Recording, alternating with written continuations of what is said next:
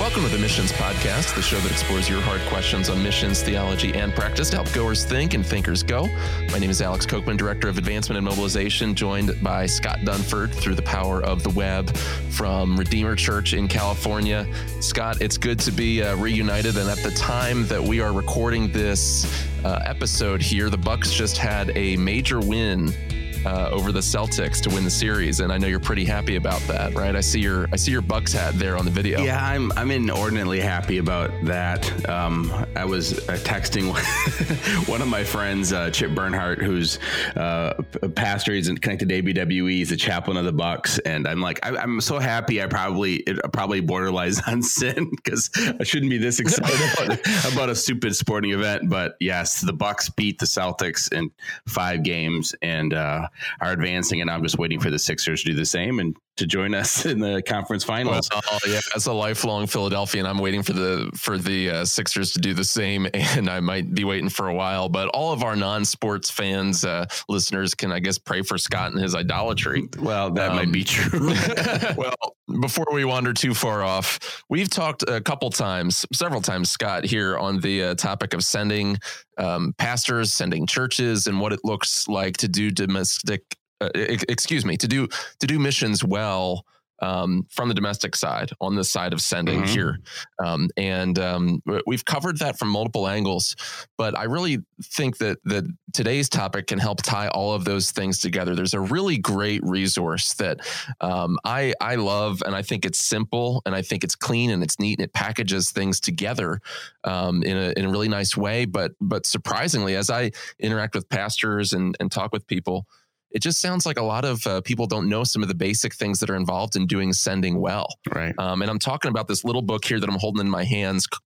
This little book that I'm here holding in my hands called Missions, How the Local Church Goes Global by Andy Johnson. And this is one of the 9 Marks Building Healthy Churches book series. So some of you guys might know these books. There's a whole series of them that cover some of the core areas of the responsibility of local churches and pastors. So we brought Andy on to talk about it, and I'm excited to dive in. And I think we got some deep questions that we want to ask, especially as we dive in towards the end. And so, Scott, why don't you introduce our guest to us? So we have Andy Johnson with us. He's an associate pastor at Capitol Hill Baptist Church in Washington, D.C. He's a published author. He's Aggie. So from Texas A&M, I was kind of expecting some kind of a chant or something from you, Andy. But we're known for our humility. So yes. Every Aggie fan I know is really shy about that.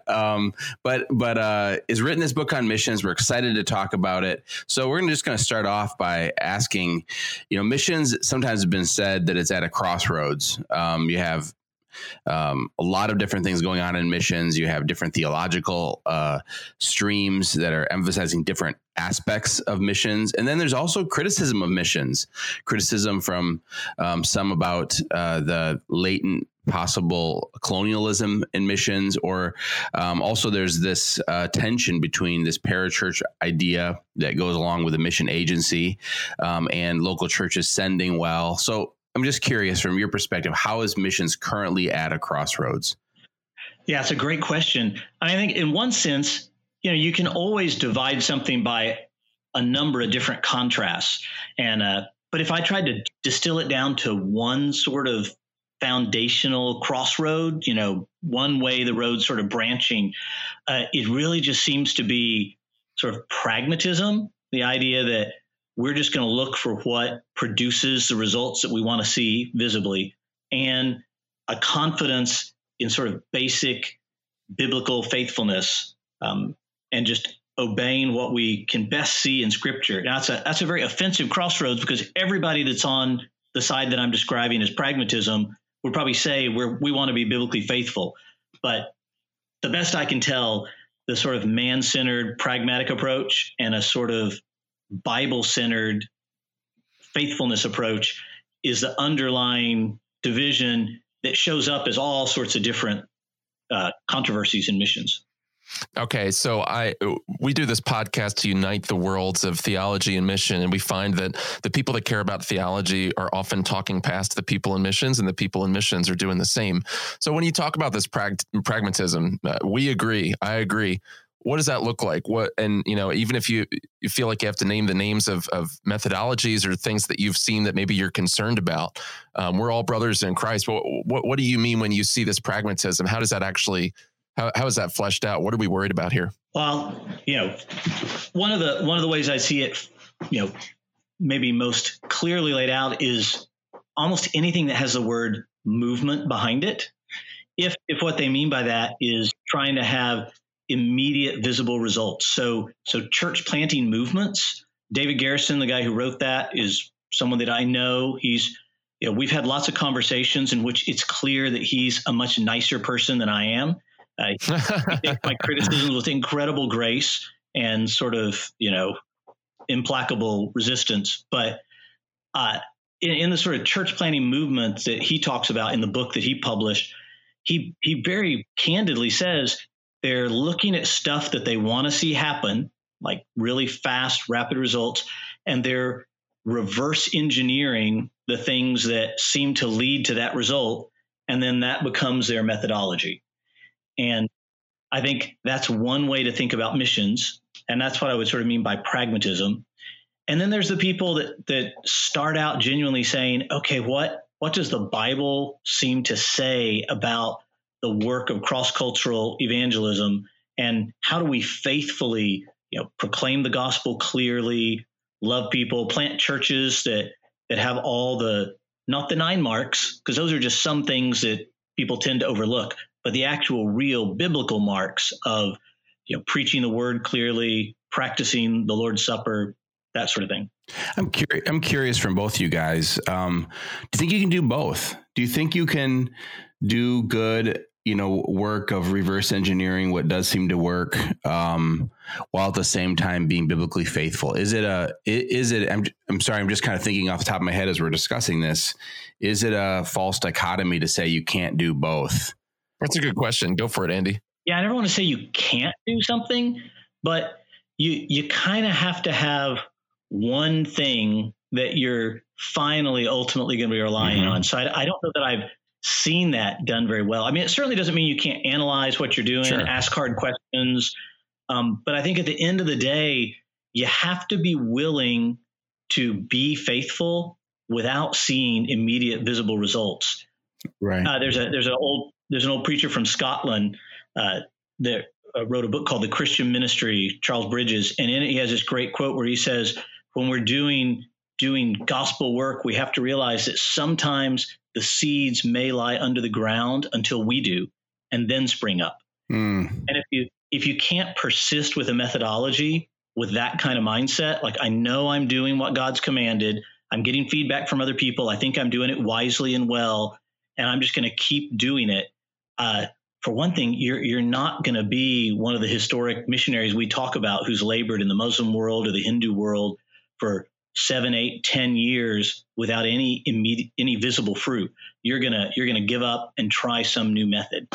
Yeah, and Andy, I'll tag team on that. And when I think of the Apostle Paul, I think of the fact that he was paying attention to how his ministry was landing. When the Jews were closing their hearts to the gospel, he responded. He saw what wasn't working, and he directed his attention to the Gentiles. And I'm not oversimplifying that situation, right? Obviously, he's receiving direct revelation, and there's some unique things happening there in redemptive history. But so he started with the clear apostolic message. He had a finite set of methods he was willing to employ in ministry. And it revolved all around the ordinary proclamation of the gospel, right? And church planting. And from there, he was seeing how stuff was working on the ground, and he was adjusting as he went along to an extent.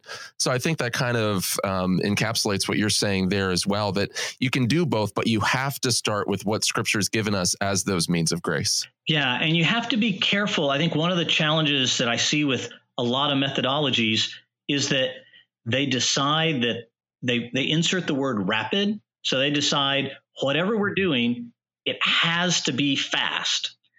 And once you decide that, you've decided to relativize everything else that might slow things down. You're willing to throw those things off the boat.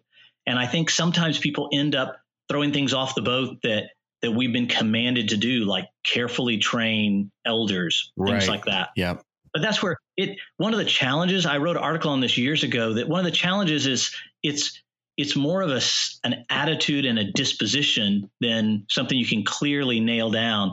I think that's why you just need to have, even missionaries, they need to have other people around them, people speaking into their life, people to talk with and think through, hey, am I being appropriately critical of my own methods, or am I just losing heart and looking for something else? Oh, that's a good question. Well, dovetailing with that, one of the comments that you make in the book is that missions is primarily spiritual. And obviously there's this controversy that's asking, to what extent are missionaries responsible to address physical needs, various injustices, versus what extent is it just proclamation of the gospel and seeing souls saved? And maybe the biblical answer is somewhere in the middle between two extremes. But you do drive home the point that the purpose of missions is primarily spiritual. So while we're talking about methods and defining the work of missions, and then we'll get into some of the sending church stuff, what do you mean when you say that the mission's primarily spiritual? Well, I love, there's a guy, I'm sure you've probably read books by David Hesselgrave from Trinity Theological Seminary. He uses the term prioritism. And I really appreciate the way he thinks about it, where he says, look, there's freedom in Christ to do all sorts of different things. I think what he would press is that as Christian missionaries, we have to have a priority, which is the proclamation of the gospel and the rescuing of people from eternal suffering in hell. Like that's our priority. And we can have that priority and still do all sorts of other things to meet human temporal needs. I think the thing I mainly would push against is what I see some people saying, which is, well, we shouldn't have a priority. Both are important. And I think they are both important. But I think we have a priority that we see from the pattern of the New Testament, which is we can do gospel work that focuses on rescuing people from hell and establishing churches, and not totally forsake loving our neighbor physically, caring about other people. I think that's kind of a false dichotomy. Do you see people accepting this, or do you see people pushing back on that as you've talked about your book, and as well as you just being involved in the mission discussion? I haven't had a lot of conversations where people directly push back. I think it's more where people just I encourage people to ask a question like, what are you investing most of your time in? I think if we self-consciously think the proclamation of the gospel and the establishment of churches, that's our main priority, then if we just look and say, what are we spending most of our time on? There is a tendency to when I tell people about the gospel, people say that I'm an intolerant colonial bigot. When I drill water wells, they give me a certificate from the municipality and tell me, what a wonderful person I am. And people just have to ask the question, because if you look historically, there's some good research on looking at a lot of mission organizations. When they stop talking about prioritism, you start seeing a massive shift in their resources away from gospel proclamation and into sort of human needs, mercy ministries, which I think, probably shows that whatever they say their priority is, the thing that, well, I don't want to say what their motivation is, but that's something one observes. I can understand how that could happen. I mean, especially in countries that are restricted access, that you need some kind of, a means for being in there. And usually it's an NGO or something like that. Those things really do take on a life of their own and take so much time and energy, whether that's a hospital or a business.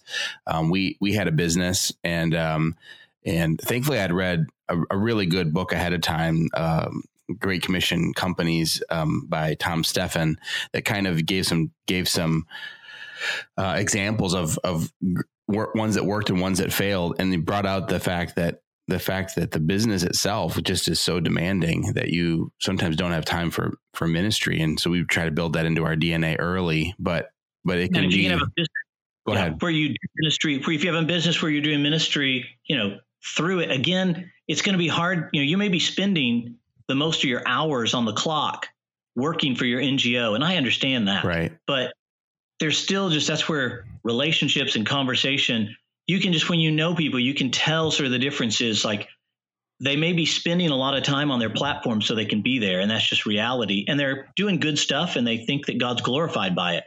But are they seeing that as the way they're expanding the kingdom, or are they seeing it as a part of something else that's the bigger priority? Because I was going to say you can have a lot of amazing gospel conversations with people while in the course of doing business. But there's also that aspect of you could easily just not have those intentional conversations that are driving toward seeing churches established and only be focused on the fact that, hey, this clean water is an expression of God's kingdom here. And in some ways, you could argue that it is, but it isn't in that priority way that you're saying of gospel proclamation, spiritual issues, conversion to Christ. I think that's a very important emphasis that you make there. Yeah. So in the book that I wrote, I try to courageously dodge and sidestep the controversy by just saying, hey, can we not just all agree that like eternal suffering in hell is the worst human suffering, and we should probably care about that a whole lot? And that's great. Well, that's a great way of encapsulating it. And in a second, I want to get into how the local church sends well and how that plays into it. But we're going to take a quick break first. Let me tell you a story about Abdul. As a teenager in a refugee camp, Abdul lived in a world of uncertainty. After a successful operation on his colon, he should have recovered, but he lost the will to live. And morning after morning, as he lay dying, he heard the voices of nurses beside his bed singing during their morning Bible study. Hospital workers serving with ABWE sat by Abdul's bedside, sharing stories of the Bible with him. But one day, Abdul was talking with a member of the team, and suddenly God opened his eyes and he asked excitedly, "Tell me about Jesus." In the subsequent weeks, he began to smile, he started to eat, regaining his strength. He devoured every story everyone could tell him from the Bible. Abdul had been saved. Now Abdul is back in the refugee camps sharing the gospel with his family and friends. Well, you may have noticed that I didn't mention what country Abdul is living in. That's because we can't for security purposes. About 10% of ABWE's missionaries serve in parts of the world that we can't even mention by name.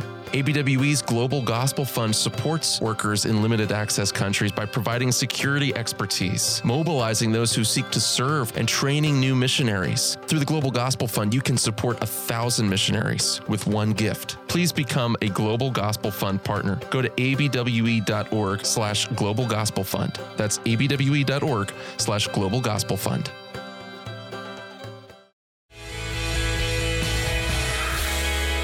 So Andy, you're a part of 9 Marks, which is laser focused on the calling and role of the local church. So explain to us why the local church is central to missions. Well, I've often tried to tell people when I look at the New Testament, I just see the local church as both sort of the means and the end of missions, all under the rubric of God's glory. It's the entity that Christ established to cause the mission to go forward. We read in the book of 3 John that local churches, send out people for the sake of the name, and other churches support them. And we look in the pages of the New Testament, we just see everywhere people believe the gospel. The next thing we read is they were gathered into a local church that met in so-and-so's home or whatever. I think it seems to me, this is one of those things that I don't know that I have this really well worked out argument. It's just when I read the New Testament, that just seems to be the plan for world evangelization, is that Christians would be converted, they'd gather into local churches, that those local churches would send people out that would plant other local churches. It just seems to be what the Bible says and what Christians have done for most of the last 2,000 years. Yeah. And when you, coming to us from Capitol Hill Baptist Church, and knowing what you and your ministry stand for, when you say that missions and the local church are inextricably linked, you're not just saying that, Christian community is a good thing and it's a necessary fruit of the gospel, but you're saying that local churches must include qualified pastors, elders. It must center around the preaching of the word, the administration of the ordinances, church membership and discipline, all of those key marks of the church. So I think it's important to realize that there's a strong definition of local church behind it. But what I'd love to find out from you, since you wrote this book, obviously with a burden in mind, a need that you were seeing, what are some of the biggest mistakes that you've seen churches make, good churches, in engaging missions? Well, I think one of them, kind of along what you're saying right now, is the tendency to think of missions as the work of mission agencies, that it's sort of outsourced, kind of like, an overseas call center. Like we hand people over, and these entities are responsible to sort of do the Great Commission on behalf of churches. And, good mission agencies hate that. I spent 10 years on the board for the International Mission Board, which is a Southern Baptist mission agency. And, it's a fairly large parachurch organization, but a great deal of their effort was not trying to usurp the role of the local church, but try to get local churches to realize, hey, that's not our job. Like it's your job to raise up, disciple, care for people after they're sent overseas. So I think churches that sort of outsource the Great Commission to sending agencies, and without realizing what their responsibilities are still as a local church, even if they use sending agencies, which are great. I think that's one of the mistakes they make. I think another one is churches that they think the local church just doesn't have the expertise to be very involved in what goes on in international missions, because they don't speak another language, they've never lived in India. But I think local churches that stay engaged theologically and pastorally, that are willing to ask hard questions. So I think a lot of times leaders and churches feel like, if it would be rude for me to ask difficult probing questions when I'm talking to some missionary that tells me something I don't really understand. But I think churches need to ask missionaries hard questions, be willing to try to hold them accountable in good ways. I think just feeling like the local church, the missions belongs to individuals and sending agencies, keeps local churches from doing what they can do so well in discipling, in theological accountability, things like that. Actually, I love that last part that you threw in there, because there is a mistake of thinking that missions is the work of agencies, but thinking that missions is just the work of individuals as well. I mean, and that's huge, because, I'm in a recruitment role here at our agency, ABWE, and I talk to people all the time where it's purely an individual thing. I feel as though I'm called for this. I'm going to raise support. I'm going to, have my friends support me financially, and I'm going to do this and that. And you see people making all sorts of plans in their heads, and even taking trips and doing all these sorts of things without the blessing and the affirmation of the local church and of pastors and elders that know them well, and that can send them as an extension of their church. So I think that's a hugely important thing to mention as well, is that it's not an individual endeavor. Yeah, and I find that really strange. One of the things I've observed as a local church pastor for a lot of years is that people often tend to think of international missions as like this alternate reality where the laws of gravity and thermodynamics and all the things that govern our life here suddenly don't apply. So like if I had a member of my church come and say, I've been thinking, in my own head, and I've decided I want to go plant a church in the town next door, and I kind of expect the church to help fund me and get behind my effort. You'd go, that's just weird. Like our church kind of needs to be involved in that, not just you sort of deciding you want to do that. But if instead of the town next door they say it's in Kathmandu or Delhi, India, or Prague, then people are like, well, that's international missions, so I guess we should support them. I just don't think gravity doesn't change. Churches, local churches, need to be involved in those kinds of decisions. And part of my work as a local church pastor is trying to help members not think about missions the way they think about using their vacation days. I think that's one thing your book does. It's small enough to allow a pastor to engage it without taking a ton of time. And that's something I really recommend to pastors that are listening. Pick up a book like this, pick up this book and flip through it. It won't take you even an hour probably to read cover to cover if you're a fast reader. But the principles there are critical. And I've seen so many pastors that they don't engage this idea, like you've said. They do see missions as possibly even competing with the dollars that are coming into the church, especially in churches that use Faith Promise to fund their missions or other fundraising means. And it shouldn't be. It should be central. So I appreciate you emphasizing that. So I'm going to just switch topics just a little bit. So as a church, how should churches decide which missionaries or ministries to partner with or financially support? I realize Capitol Hill Baptist Church is a part of the Southern Baptist Convention and supports the IMB through the cooperative program. But let's just imagine for a second you weren't in that particular convention. You were a Bible church or an independent church. Thinking through that, how would you recommend churches think through who to partner with and what to partner with and who to support financially? Yeah. Well, even though we're a Southern Baptist church, about half our relationships and resources are through the IMB, and about half of them are not, because the IMB does certain things and does some things well, and other people do other things really well. So we actually think through that pretty regularly about other sort of partnerships.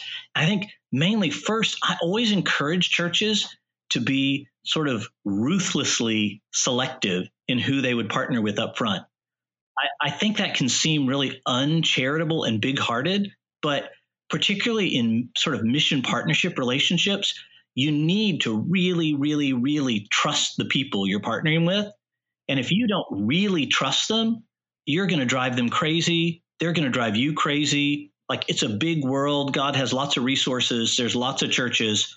So rather than partnering with people that they're not entirely sure about, I encourage churches to be really selective on the front end. And then once they commit to someone, then being incredibly trusting on the back end. And you can't be humble toward people you don't trust, because that's just irresponsible. You have to have confidence in people in order to humbly sort of submit to them in a sense and say, hey, I don't really understand exactly why you want to do this, but it's not clearly unbiblical and I trust you. So we're just going to get behind you. Like, you can only do that when on the front end, you really have, strong theological affinity and confidence in the people. So I just encourage churches to be really careful, not just say, hey, that sounds really exciting and get behind something, but be willing to, sit down and say, hey, here's our church's statement of faith. Is there anything that you would disagree with that we'd want to talk about?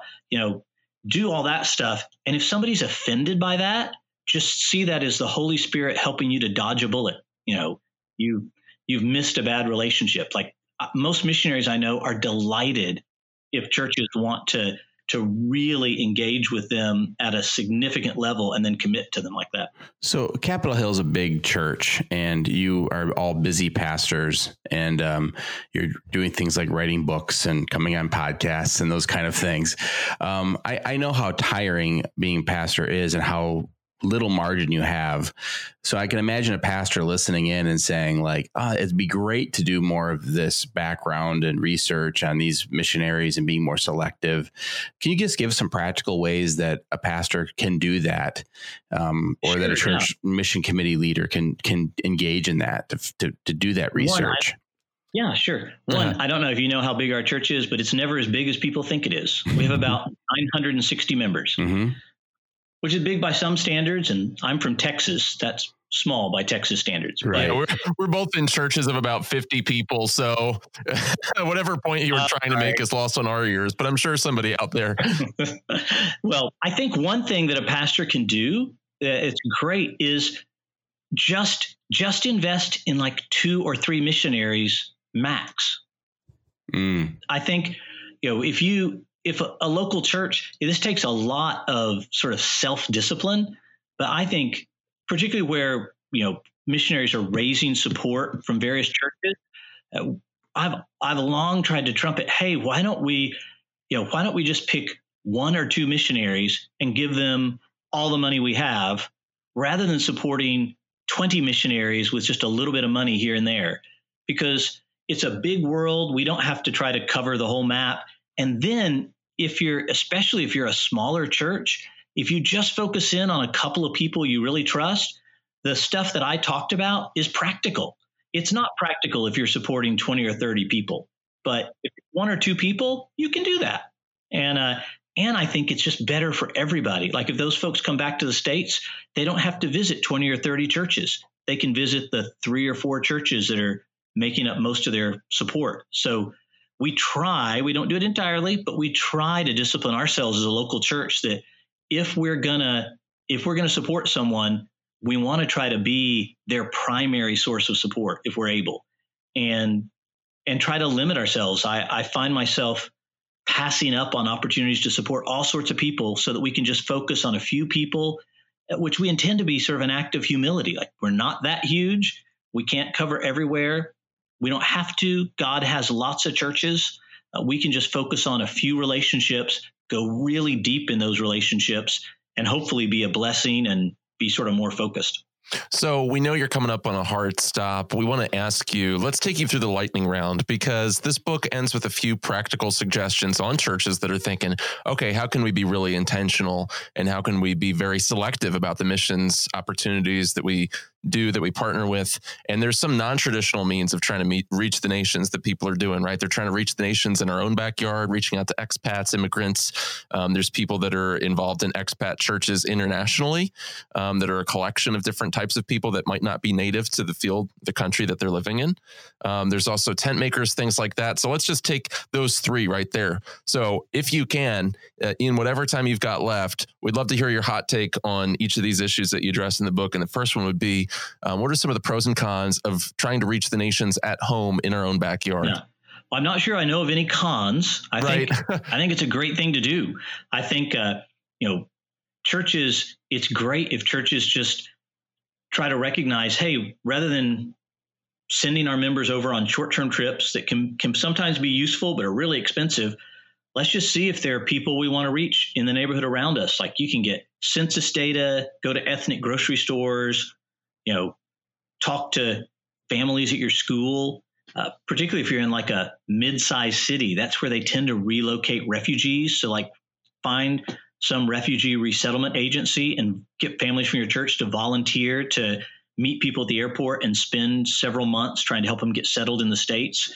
I just think there's kind of no downside to trying to do that. Who knows what'll come of it? But we have members of our church that are believers today because Christians that never traveled overseas made an effort to get to know them and share the gospel with them. So, and particularly also if you have a church that's invested with like a particular group of people, like you're spending a lot of time trying to do mission work in China, well then look for Chinese people where you live. And the fact that you traveled over there becomes a huge bridge to sort of build relationships with them. So I think, as the U.S. gets more and more sort of international, I think there's just no downside to doing that, along with sending people out, doing lots of other things. All right. What about international churches that are overseas? Maybe they're English speaking, not focused a lot on contextualization. Yeah, that's one of the ones that for our church has been one of the most interesting kind of shifts in the way we've thought about global evangelism. We just think international expat churches are just one tool in sort of a big gospel toolbox for international work. But we've just seen where those churches are actually real churches, which is, I think, probably not true of most international churches overseas, but where they actually have membership, they intend to be a church, they're serious about what they're doing, they're trying to set a biblical example to other churches around them. But, we've seen that, they're not like the magic bullet. They're just one tool, but they can actually be really helpful in helping missionaries, especially new missionaries, like actually stay there and not decide to go home because they've got a place in a language they understand where they can actually be spiritually cared for.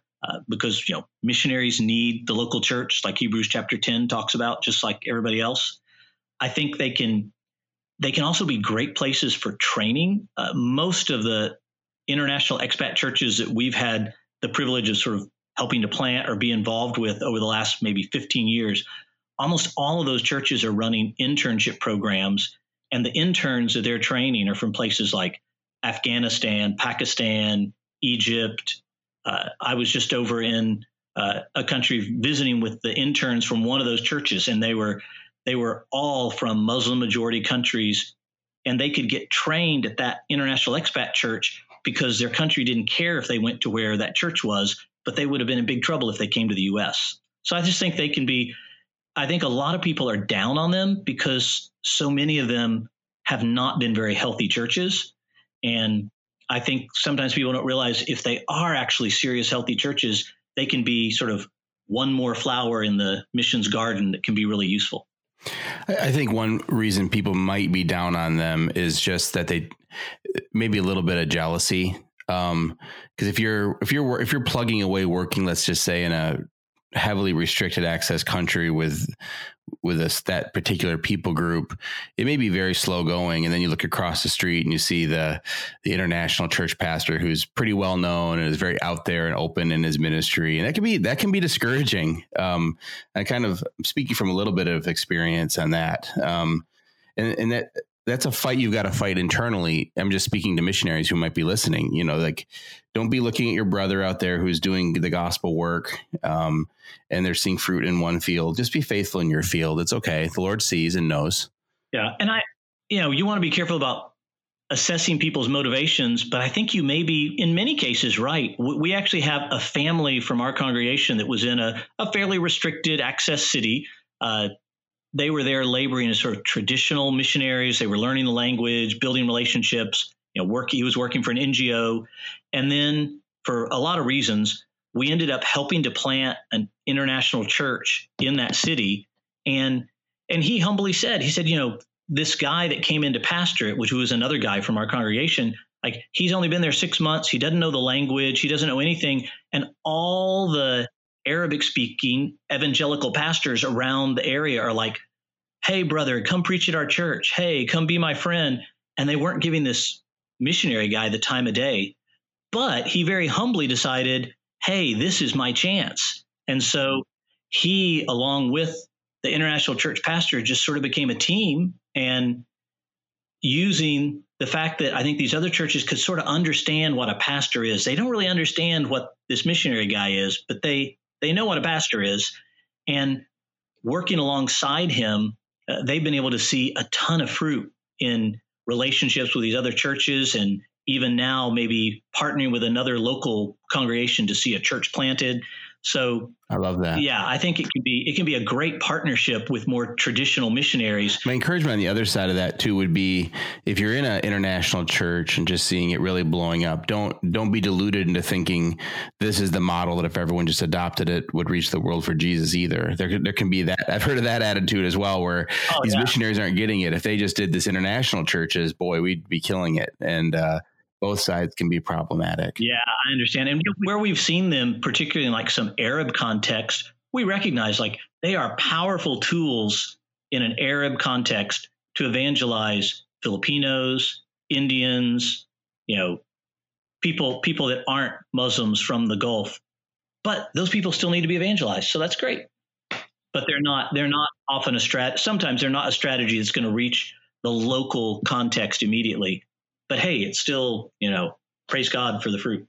Well, that's those are some really important caveats, and love the back and forth there as well. And Andy, how can people get a hold of this resource, and how can people follow you and what you've written and what you're doing in your ministry a little bit more? And before you answer that, I'll also just say for ABWE listeners, there is a partnership with ABWE where we can get some of these 9 Marks resources to you in free digital downloads. You can email me and we can get you in touch with the right person, and we'll share my email address, contact info at the end of the episode. But for the rest of our listeners, Andy, how can they follow you and get a hold of this book? That's a kind thing to ask. I don't know that they can really follow me. I spend the vast majority of my time just being a local church pastor. So they could come visit our church in Washington, D.C., and I'd be glad to say hi to them. And there you go. They can buy the book from 9 Marks or from Amazon. I love it. And that would probably be it. Amen. Well, thank you, brother, for your time today. And we wish you blessings on how you're serving there in the church. And we pray that more churches would adopt the model of not only creativity and stretching, but also biblical faithfulness and how they engage missions here at home and abroad. No, amen. If you want to get more great content on theology, missions, and practice, go to missionspodcast.com. And while you're there, subscribe in iTunes, Google Play, or your favorite listening platform. And please give us an honest review and a 5-star rating. And don't forget to be sending your questions to alex@missionspodcast.com. Until next time, thank you for joining us.